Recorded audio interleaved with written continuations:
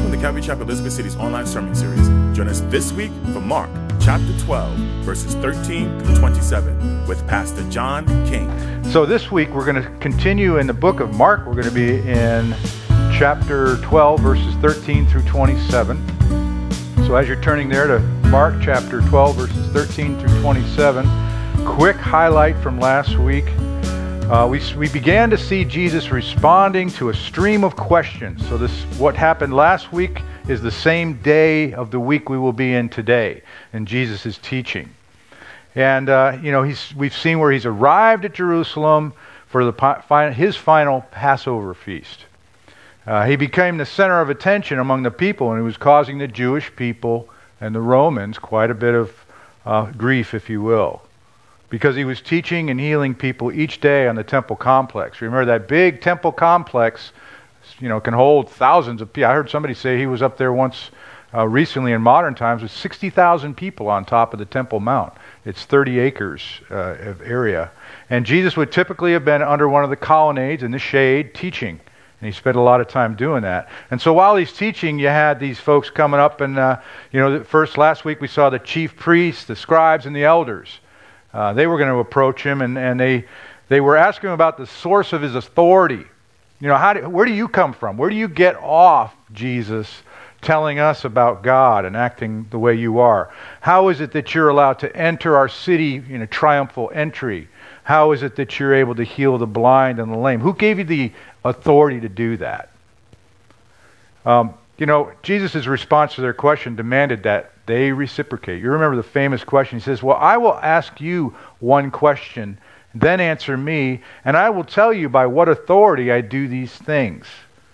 Is the baptism of John, was it from heaven or from men? Answer me. And he had them kind of stuck in a dilemma. We already learned from their response that they were simply being hypocritical.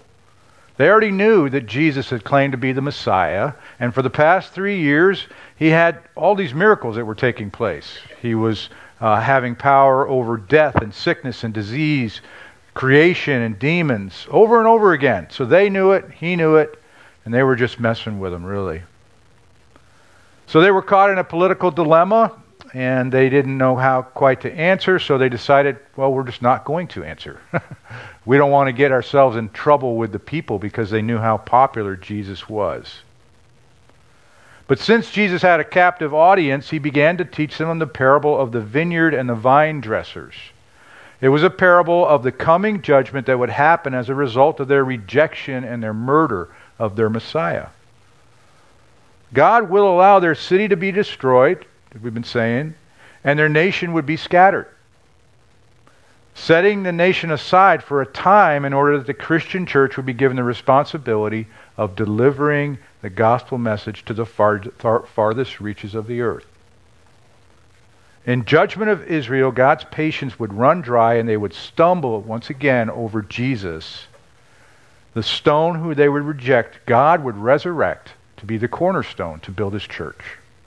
Today we will continue to observe how Jesus responds to two questions that are, even common in our day, or at least one of them is. Common issues that nearly everyone is familiar with in any event. First of all, he's going to have a question over taxes. And then he's also going to ask, is this kind of an absurd question. We're going to meet these Sadducees today. And they're going to ask a very absurd question about bodily resurrection and the implications concerning marriage in heaven. So that's what we're going to learn today. Again, we'll be in verse 13. We'll start there. Let's read through that quickly, and then we'll pray and get started. Then they sent to him some of the Pharisees and the Herodians to catch him in his words.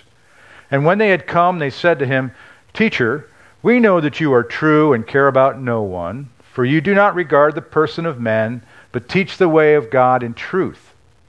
Is it lawful to pay taxes to Caesar or not? Shall we pay or shall we not pay? But he, knowing their hypocrisy, said to them, Why do you test me? Bring me a denarius that I may see it. So they brought it. And he said to them, Whose image is on, or whose image and inscription is this? And they said to him, Well, it's Caesar's. And Jesus answered and said to them, Render to Caesar the things that are Caesar's, and to God the things that are God's." And they marveled at him. Then some Sadducees, who say there is no resurrection, this is why they're sad, came to him, and they asked him, saying, "Teacher, Moses wrote to us that if a man's brother dies and leaves his wife behind and leaves no children, his brother should take his wife and raise up offspring for his brother. Now there were 7 brothers, and the first took a wife, and dying he left no offspring. And the second took her, and he died, nor did he leave any offspring. And the third likewise. So the 7 had her and left no offspring. Last of all, the woman died also. Therefore, in the resurrection, when they rise, whose wife will she be? For all 7 had her as a wife." Jesus answered and said to them, "Are you not therefore mistaken, because you do not know the Scriptures nor the power of God? For when they rise from the dead, they neither marry nor are given in marriage, but are like the angels in heaven. But concerning the dead that they rise, have you not read in the book of Moses, in the burning bush passage, how God spoke to him, saying, 'I am the God of Abraham, the God of Isaac, and the God of Jacob.' He is the God of He is not the God of the dead, but the God of the living. You are therefore greatly mistaken." Heavenly Father, once again, we don't want to be in that place of being greatly mistaken about you. We want to know your word, and we want to know you personally, Lord God. We want to know your will for our lives. And so, Lord, we've gathered today once again for your word. May it come pure in our hearts, Lord God. Let our minds take it in. Let us be open to what you have to say for us, Lord. Let us put aside all of our distractions from the outside world, which is surely waiting for us. We've entered this place to gather in your name, and we've been blessed to be a group, to be a church on this Sunday. So, Lord, we ask that you would make this time be useful for our walk with you, that it would draw us closer to you and deeper in our understanding of you. And so go before us now. We pray this in Jesus' name. And all God's people said, amen. So first of all, we start right away with the question of government.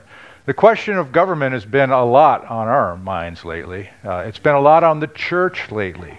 We've been hearing all kinds of stuff about the church and government with this recent shutdowns, and we see and we notice in some areas of our country an incredible amount of what seems to be government overreach.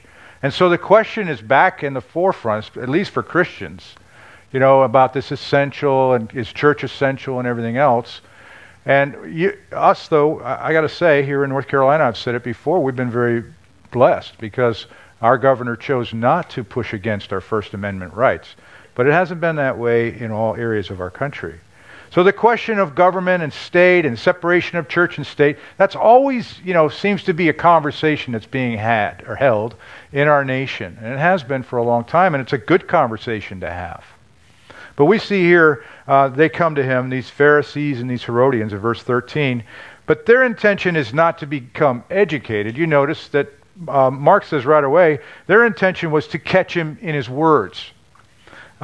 Luke really provides a lot of insight. In a parallel passage in Luke 2:20, this is what they did. They watched him and sent spies who pretended to be righteous, so that they might seize on his words in order to deliver him to the power and the authority of the governor. So there you have it, all laid out. There's their agenda being revealed to us, and what Jesus already knows, and they think they're being clever. But it says, then they sent him. Who are they? Who's they, and who'd they send? Well, they are the people that we talked about last week. These were the chief priests, the elders, and the scribes.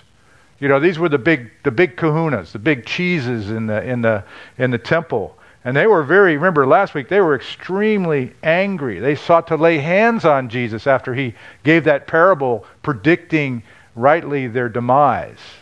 And so they're like, okay, and they sent him these Pharisees and Herodians. Well, who are these Pharisees? Who are Pharisees? Again, a little bit of review for us. the Pharisees are an Old Testament sect of Judaism that began after the Babylonian exile. After they had returned from the exile, and they sought distinction and praise by their outward religious observances. They were proud of their good works. They believed in a coming Messiah, the existence of angels, both good and bad, and the bodily resurrection of the dead for final judgment. So those were the Pharisees, and then you had this other group. And we're going to see an unlikely alliance because these are the Herodians. Now the Herodians were the political arm. These were the partisan supporters of the Jewish citizens. And they had government jobs, a lot of them, if they weren't family members. They worked for the government. And what government am I talking about? Not necessarily directly for the Roman government, but for Herod's dynasty. These were kings and rulers appointed by the Roman emperors and given political control over different sections of Israel for a period of about 100 years. Famous names like Herod the Great, who at the end of his life called for the death of all male children under the age of 2 in Bethlehem at the arrival, the first advent of Jesus. He also, Herod the Great, rebuilt the temple in Jerusalem.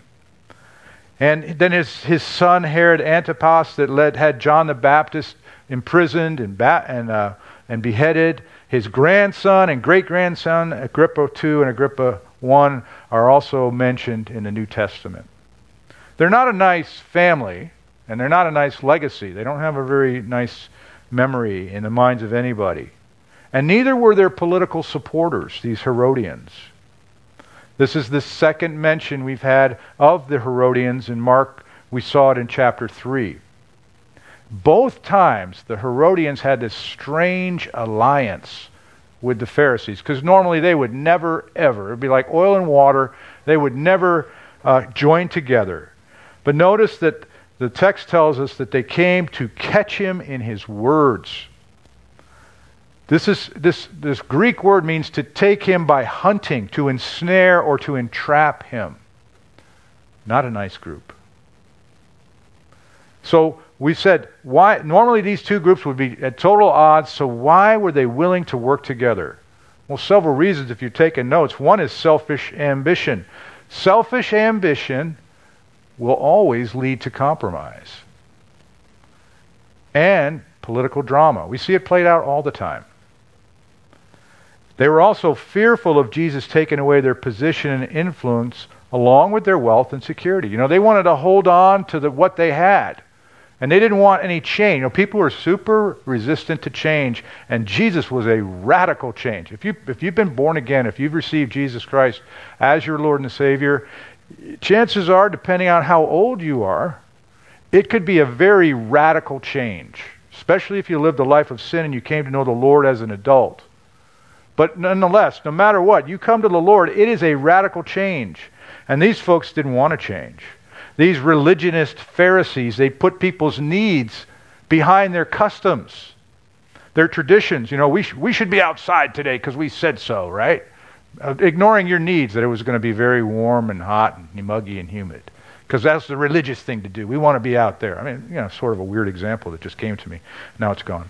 The politically motivated Herodians had put government ahead of the people's needs. They were supportive of Rome and feared Jesus would liberate the people, which would harm their power and influence. And so these two opposing groups had a common enemy in Jesus. And that's what brought them together. You know, it's been said that politics makes strange bedfellows. And apparently so does false religion, wrote one writer. These two groups were at opposite ends of the spectrum. In today's language, you might say that the Pharisees were kind of like far-right conservatives who believed that religion should be the controlling force in all things Israel. In other words, like a state religion. The Herodians were the far-left liberals. They tolerated religion, but they were far more pro-Rome, and they were intensely political. Any public opposition to Rome would cause them, the Herodians, to sound the alarm with the officials. So the Pharisees were really the smart ones because they knew that these Herodians would really squawk if Jesus dared say something against Caesar. They had him. They thought they had him. So the stage of public opinion has been set up to react to an inflammatory question. How many times have you seen that play out in our society? Where the stage of public opinion is set up to react to an inflammatory question. It doesn't have to be on TV or the news. It can be right there on Facebook, right? Somebody posts some inflammatory thing and boom, it could be on Twitter, it could be on Instagram. The way our society works now, it seems, as information comes out and drama happens, in these little ones and zeros of the cyber world, is you get a bunch of action going on in Twitter and Instagram, and by sooner or later, people start to pick up on it. The politicians start to pick up on it. Other people do, and it just kind of blows up, and you just notice it just kind of goes crazy. Which is why I don't have Facebook on except once a week to check our page. It gets annoying. But what they do is they come in and they want to disarm him. Look at verse 14. They want to disarm him with flattery. They're going to take him and they start out, "Teacher, we know that you are true and you care about no one, for you do not regard the person of men." Teacher. Now Jesus was known by every single person of being a matchless teacher. Even the rabbis couldn't argue with the fact of Jesus, how he spoke. Supernatural. This is God incarnate speaking so that you can understand. If he's not speaking in parables, if he's declaring truth so that you can understand, and nobody could explain the scriptures better than him. The titles teacher, master, and rabbi all indicate the most prominent function of his active ministry. Even at the age of 12 years, he revealed his wisdom and affinity in the midst of the rabbis or Jewish teachers of the law in the temple. In the power of the Spirit, he taught so that all recognized his authority. He explained to the disciples in private and he taught the people in public. His principles and methods of teaching constitute the standard by which all true education is measured. He set the standard for it. He's the ideal toward which all subsequent teachers have toiled with only partial success. I mean, think about it. If God in the flesh is teaching, is he going to be good at it? Is he going to be perfect at it? Absolutely. Absolutely.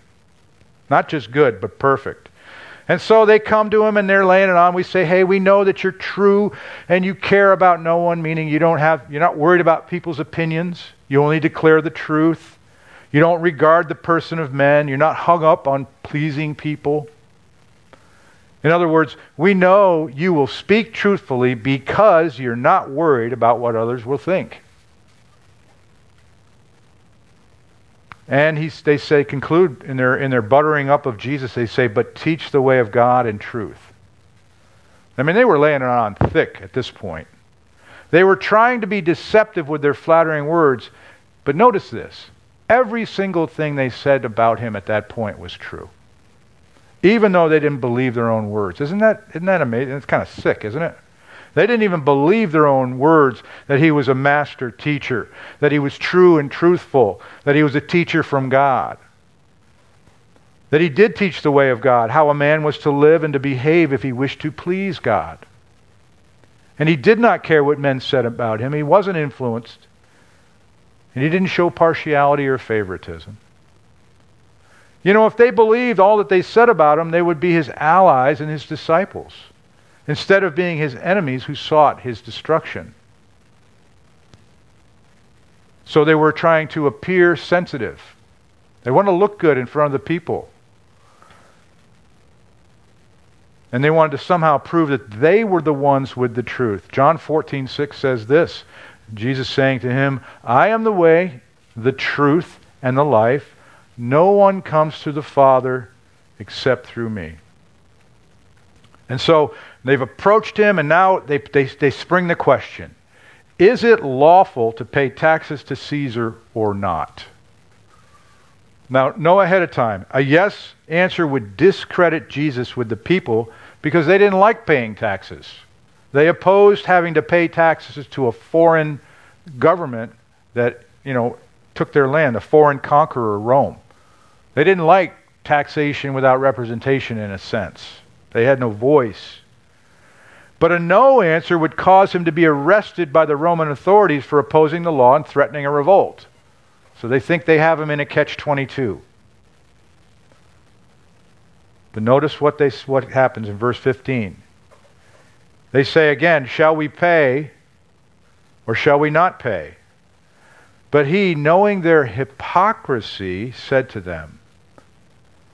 See, Jesus perceived their wickedness according to Matthew. He already knew what they were going to do and how they were coming at him. This word hypocrisy, again, you know what it means. It's to simulate. It's a simulation. It's not the real thing. What you're presenting is not real. It's to give a false appearance of who you really are. And we ought to know by now, all of us, that no matter how we look to others and what kind of face we put out publicly, God sees us, He looks straight to the heart, and He knows all of our thoughts and intentions. So He says, knowing their hypocrisy, He says to them, why do you test me? Why do you have to make a trial? Why do you have to put me on trial and try to prove me wrong? Why do you want to tempt me, in other words? Matthew 4:7. Jesus said, it is written again, you shall not tempt the Lord your God. So He says, you hypocrites. Jesus knows the people better than anyone. He proved them right about His character when they said, we know that you are true and you care about no one. And He proved them right there. And He wasn't going to mince words. He wasn't afraid to tell them the truth. So He was telling them to their faces. He saw right through their thin disguise. So He says, very simple. I mean, just the simplicity is like a dad, settling an argument. Bring me a denarius that I may see it. They had planned out this very crafty attempt, and there'd be more questions to come at Him. But Jesus, He proceeded to settle the matter right there, verse 16. So they brought it, and He said to them, whose image and inscription is this? This is, again, another question for the questioners, and their answer also answers their question. Very simple. And they said to Him, Caesar's. And so you had these coins. You may have seen pictures of them. They were minted coins, and they would have the picture, or the headshot, if you will, the profile of the emperor on one side, and on the other side, in this case during Jesus' time, a Roman coin would have read, Tiberius Caesar Augustus, son of divine Augustus. Because the Romans looked to their emperors as though they came from God, if you will. They had a lot of Greek influence in their philosophy. And so Jesus says in verse 17, render to Caesar the things that are Caesar's, and to God the things that are God's. You've all heard that. Anybody could come up here and teach this. To render means to pay what is due as a debt. In other words, a tribute. It's what we call taxes. I know you didn't want to say taxes. It's what we call taxes. And then He says, so render to Caesar, pay your taxes to the government, and give God the things that are God's. Well, what is God's? All of it. Our worship, our obedience, our sacrificial service. The fact that we took the time to get up and get dressed this morning and come worship our God together in obedience to His Word. And some of you here serving Him sacrificially. And all of you here encouraging each other. And so He said that, give Caesar his, take care of the government, take care of God. And what they do, they all marveled. They're like, we couldn't trick this guy. And they left Him and they went their way. They're like, whoops, let's try again. I could imagine what they were muttering to themselves as they walked away. Luke 20:26, it says, but they could not catch Him in His words and in the presence of the people. Remember, that was their goal. And so they marveled at His answer and kept silent.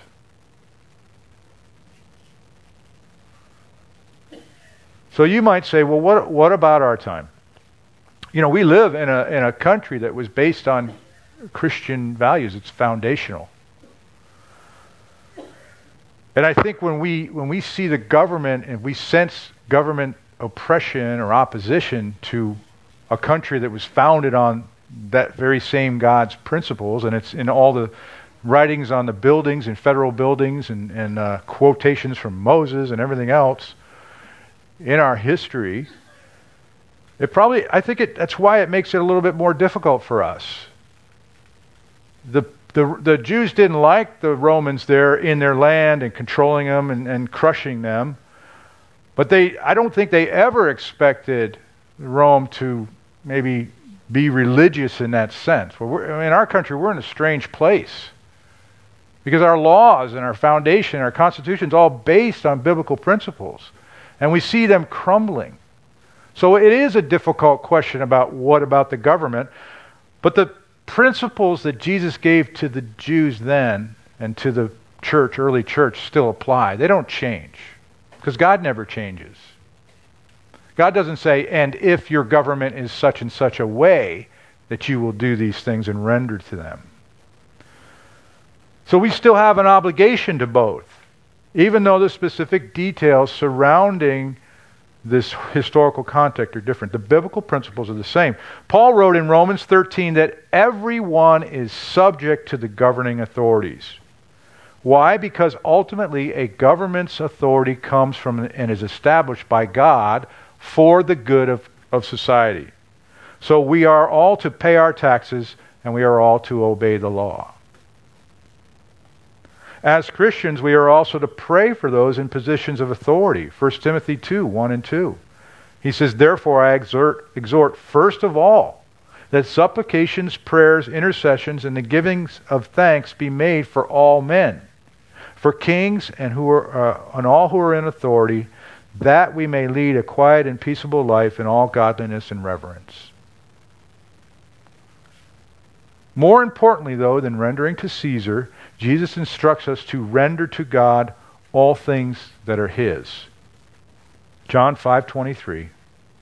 That all should honor the Son just as they honor the Father. He who does not honor the Son does not honor the Father who sent Him. All through the Bible we are instructed to honor God, to obey Him, and to serve Him. We are to worship Him in spirit and truth. We are to worship Him with our hands and feet, with our bodies. We worship Him with our tithes and our offerings. We recognize that our life here is only temporary. This is not our final home. All people owe obedience owe God the obedience to the greatest commandment in His law. Mark 12:30 says, you shall love the Lord your God with all your heart, with all your soul, with all your mind, and with all your strength. So finally, if we're ever faced with having to choose between obeying God and obeying government, whether we have a free choice or not, we are always to obey God first. You may recall from Acts 5, verses 27 and 29. Here the government, the Jewish leaders, had put a restriction on the Christians. And when they had brought them, they set them before the council. And the high priest asked them, saying, did we not strictly command you not to teach in His name? In other words, you are not to bring the gospel of Jesus Christ to people out on the street or wherever you're gathering. And it says, and look, you have filled Jerusalem with your doctrine and intend to bring this man's blood on us. But Peter and the other apostles answered and said, we ought to obey God rather than men.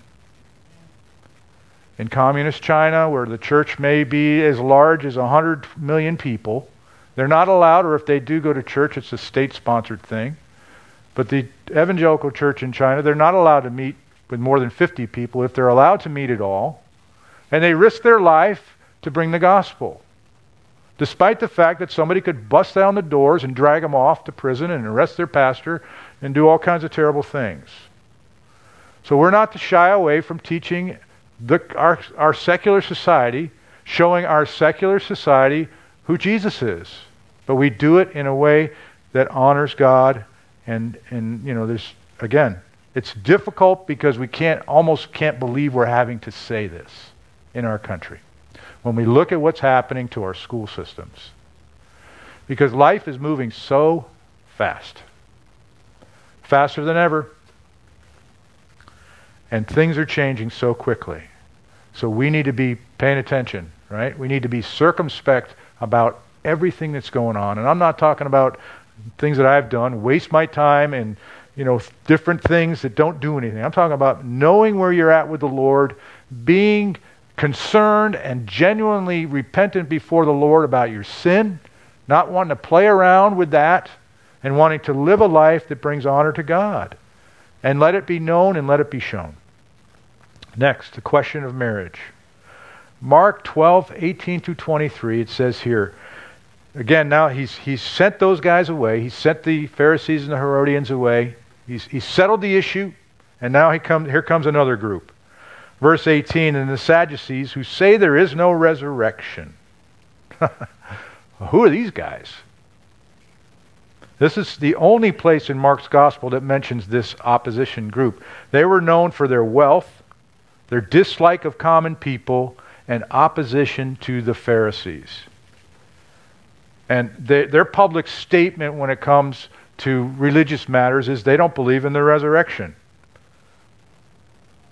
Well, what do they believe? Well, this group only believed in the first 5 books of Moses, known as the Pentateuch. They didn't believe in the existence of the soul. They didn't believe in resurrection. They didn't believe in angels or demons. They didn't even believe in a final judgment. Doesn't that sound familiar? Now, in today's language, this group would be sort of an odd mix of a postmodern humanist, atheistic view, with a little bit of spiritual religion mixed in. No belief in anything really spiritual or supernatural. People who are humanist in their belief system don't believe in anything supernatural whatsoever. The world that you have right now is all you're going to get. In their minds, the teaching of Jesus were the teachings of an unthinking and an illogical man.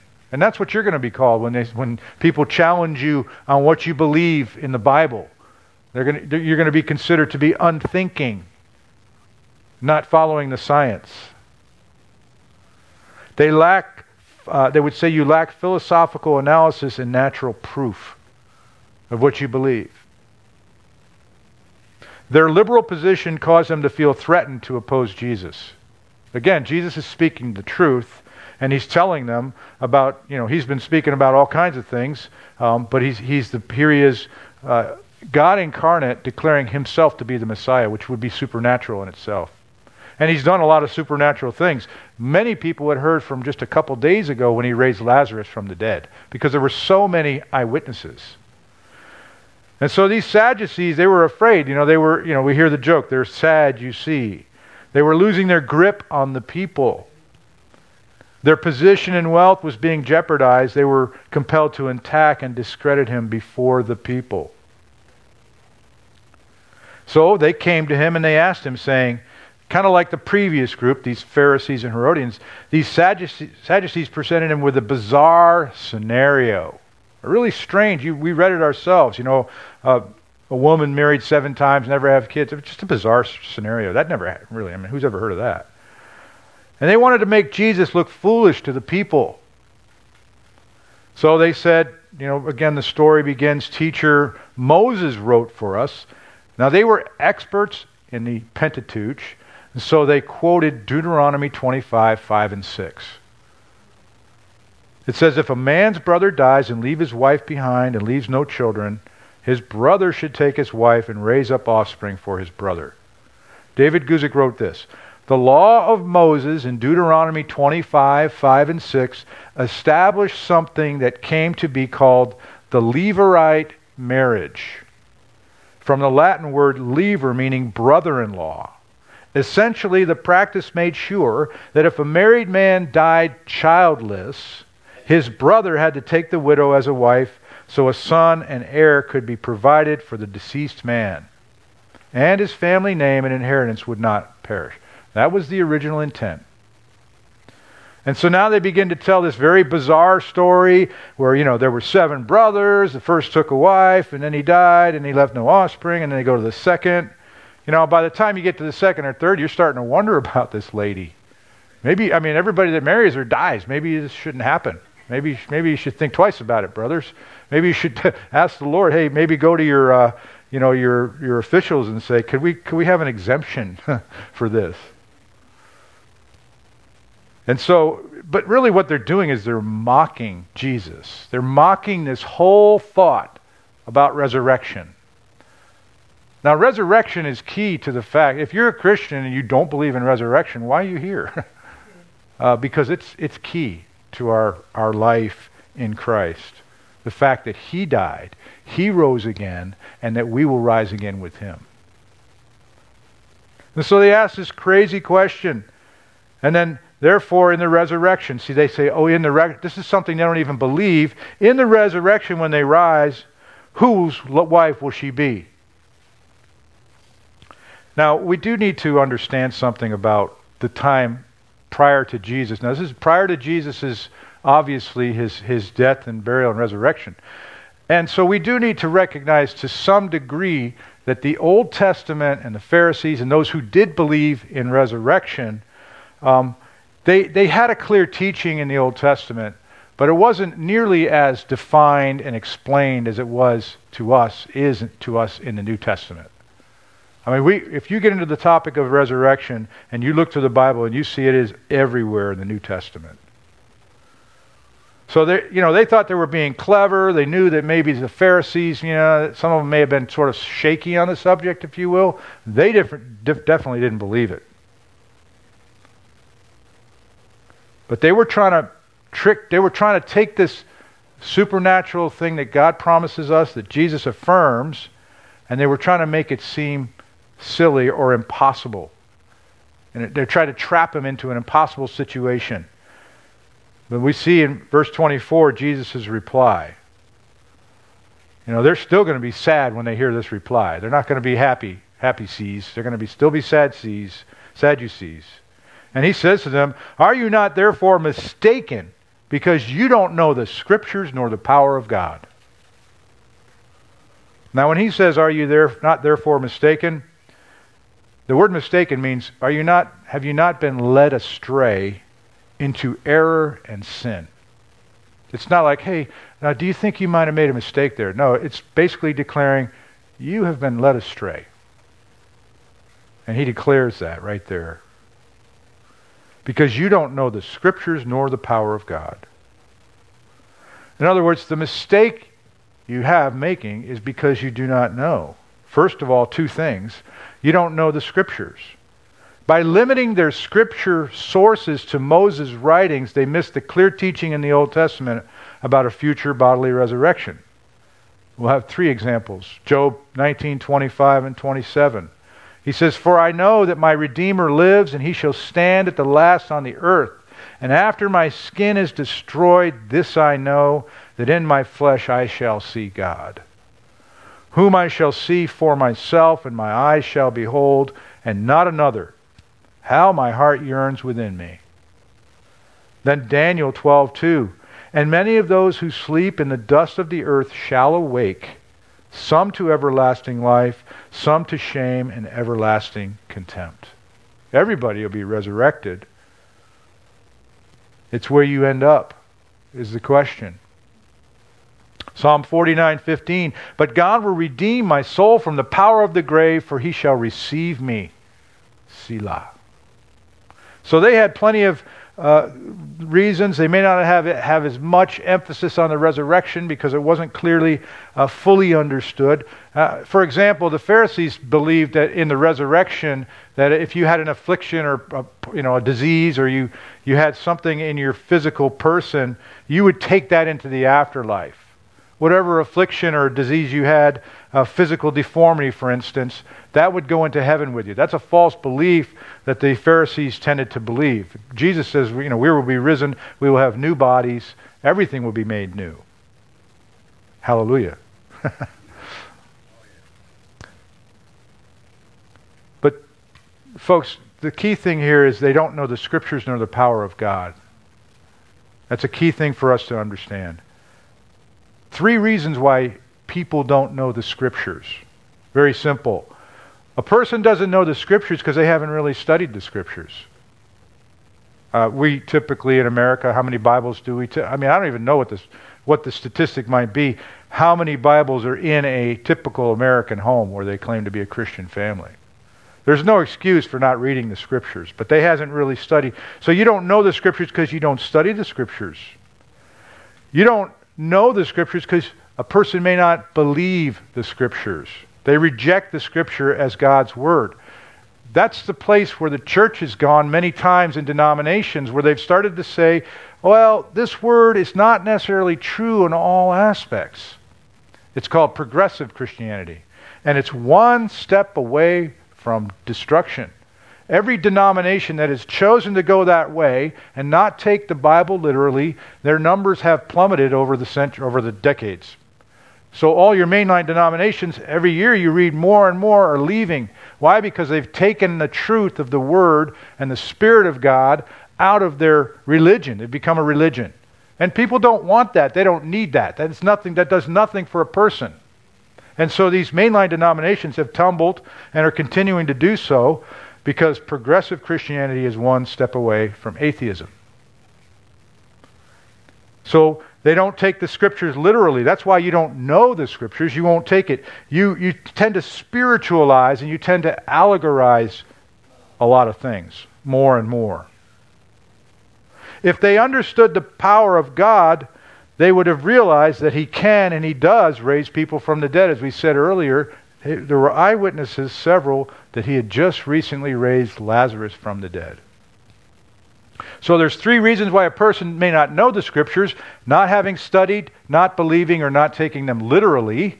And there are also 3 reasons why a person does not know the power of God.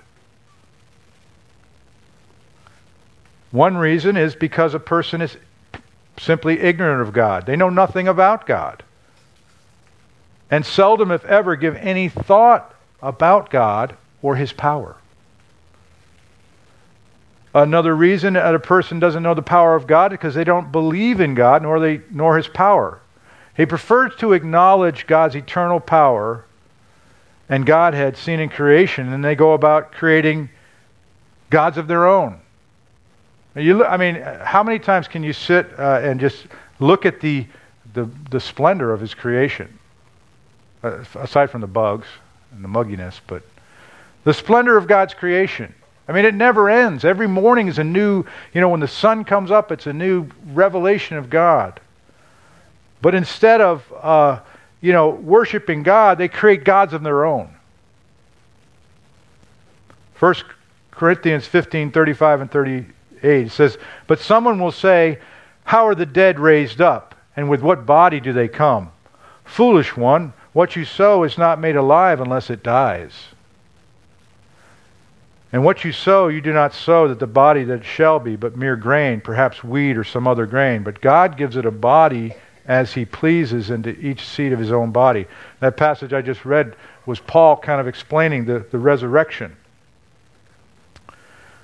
And thirdly, a person believes, not knowing the power of God, but they believe, but their belief in God and His power is weak, and that can happen to all of us. Sometimes our faith can become weak. And so we can stumble in that area. And so we need to ask, Lord, will you show me your power? Will you show me your work? I desire, help me with my unbelief, as the man would tell Jesus. So a person doesn't know the Scriptures because they haven't studied, they do not believe, or they don't take them literally. A person doesn't know the power of God because they're ignorant, or they don't believe in God, or their belief in God and His power has become weakened through influences or whatever they've allowed to come into their life. So if you haven't seen anything from me on this, if you're not receiving anything else from this message, brothers and sisters, 2 things will keep you from wandering. They are knowing the Scriptures and trusting the power of God. Knowing the Scriptures and trusting the power of God. Now, verse 25, quickly, Jesus goes and He says, For when they rise from the dead, okay, now he's basically saying, look, resurrection is real, so for when they do rise from the dead, they neither marry nor are given in marriage, but are like the angels in heaven. So when he says, for when they rise from the dead, verse 25, this is used to say of things which, when a person uses that Greek phrase, they're basically assuming that this will really occur. So when God says it, it's going to really occur. See, the reason the Sadducees were so sad is because they had absolutely nothing to look forward to. Nothing. And they couldn't conceive of a better place. When you think this is all there is and you can't conceive of a better place, it's no wonder that you walk around, in a helpless state. And he says they neither marry nor are given in marriage. Now this is a tough passage. You might say, but I want to be married to you in heaven. I don't ever want to be apart from you. But we need to remember that, and that's good. If you say that to your spouse, that's a good thing. I mean, I'm not taking that away. But we need to remember that future life and relationships will exceed earthly relationships. Even the bond of marital relationships. The strong union and bond of marriage will not be less, but it will be greater and stronger. Because, he says, but are like the angels in heaven. So you're trading, this world, this worldly body, even if it's a beautiful marriage, made in heaven, if you will, it's not going to be any comparison to what it's going to be like in heaven. And he says, but it's going to be like the angels in heaven. So we need to understand about this. First, we need to understand two things. Future life and relationships will be equal to that experienced by the angels and God. Our future life in heaven will be equal to the angels and God. This means at least two things. One, heavenly life and relationships will be perfected. Our relationships as they are known on earth will cease to be in heaven. They will be changed in that they will be perfected. Selfishness and sin will not affect our love and our lives. Our love will be perfected. Therefore, we will love everyone perfectly. A wife on this earth will not be loved as she was loved on the earth, imperfectly. She will be loved more, loved perfectly.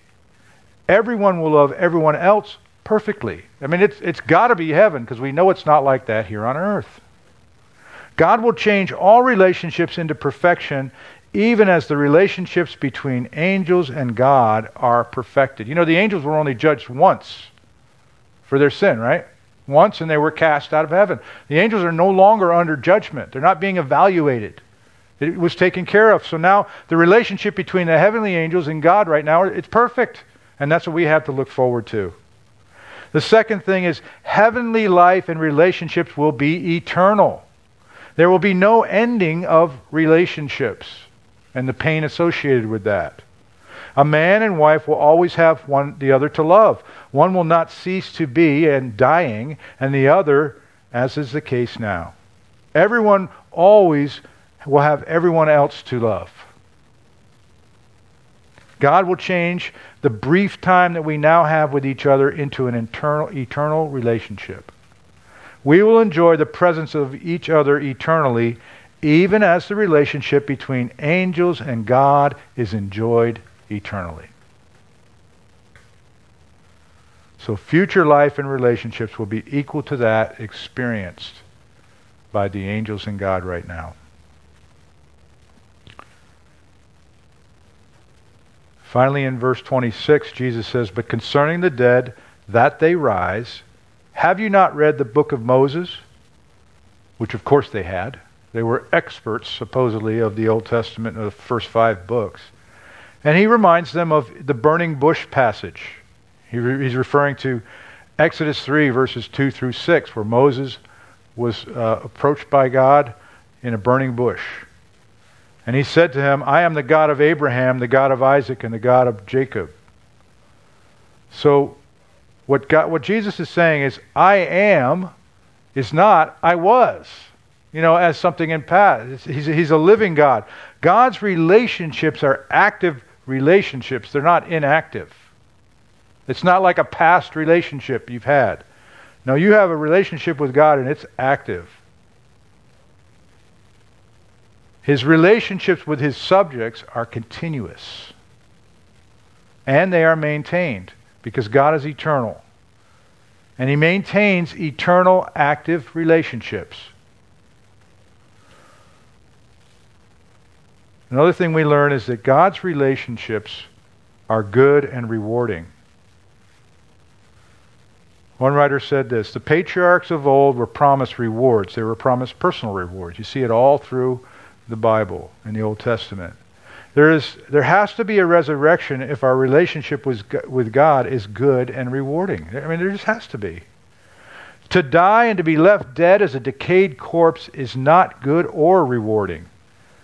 Abraham, Isaac, and Jacob have a good and rewarding relationship with God. They are alive, more alive than while they were on earth, and they are perfected and eternal. They are with God himself, and so shall we be. The resurrection is a fact. Verse 27, Jesus says, God is not the God of the dead, but the God of the living. And then he closes where he says, you are therefore greatly mistaken. Again, God is not the God of dead and decayed corpses.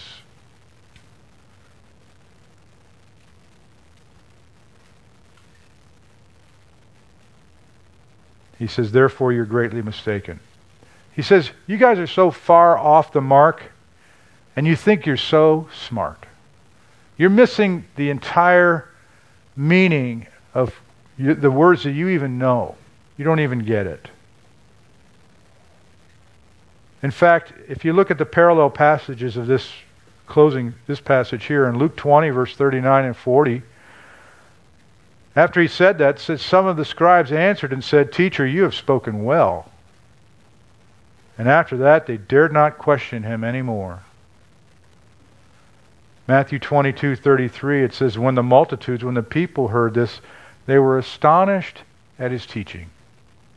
So once again, Jesus has been taking the hits from these folks, and next week we'll talk about some more questions that are coming his way. This is his last day of real public ministry where he won't be being beaten and taken away to die on the cross. Our Lord Jesus is always courageous. He goes before us, and he understands what it means to speak truth in spirit and truth. Heavenly Father, we thank you for our time in your word today. Lord, we would ask that we would sit with you, maybe spend some time, and really probe a few questions, Lord. Do I know the Scriptures? Do I spend more time doing other things than spending time with you and your word? Have I believed lies about you, things that aren't true? Lord, would you reveal that through us, through your word, through the power of your Holy Spirit? And Lord, do I know the power of God? Do I really know that your power is real and true, or have I wavered? Am I weak in my faith today and I need some strengthening?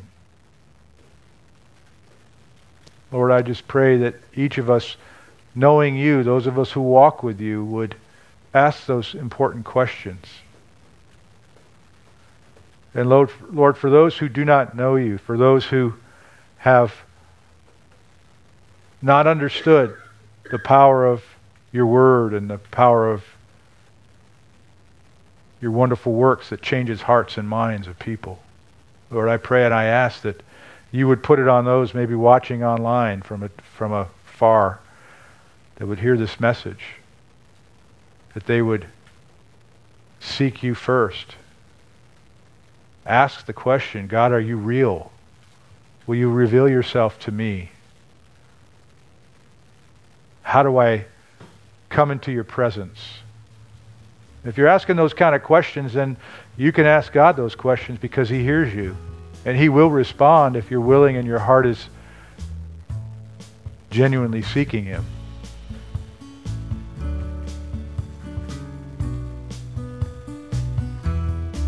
Father, we thank You once again that You've taken us to this place, that You've taught us Your Word. Go before us now as we enjoy our time of fellowship together this afternoon. We pray this all in Jesus' name. And all God's people say. Thank you for joining us today for Calvary Chapel Elizabeth City's online sermon series. Join us next week as we continue through the Bible, book by book, verse by verse, line by line. God bless.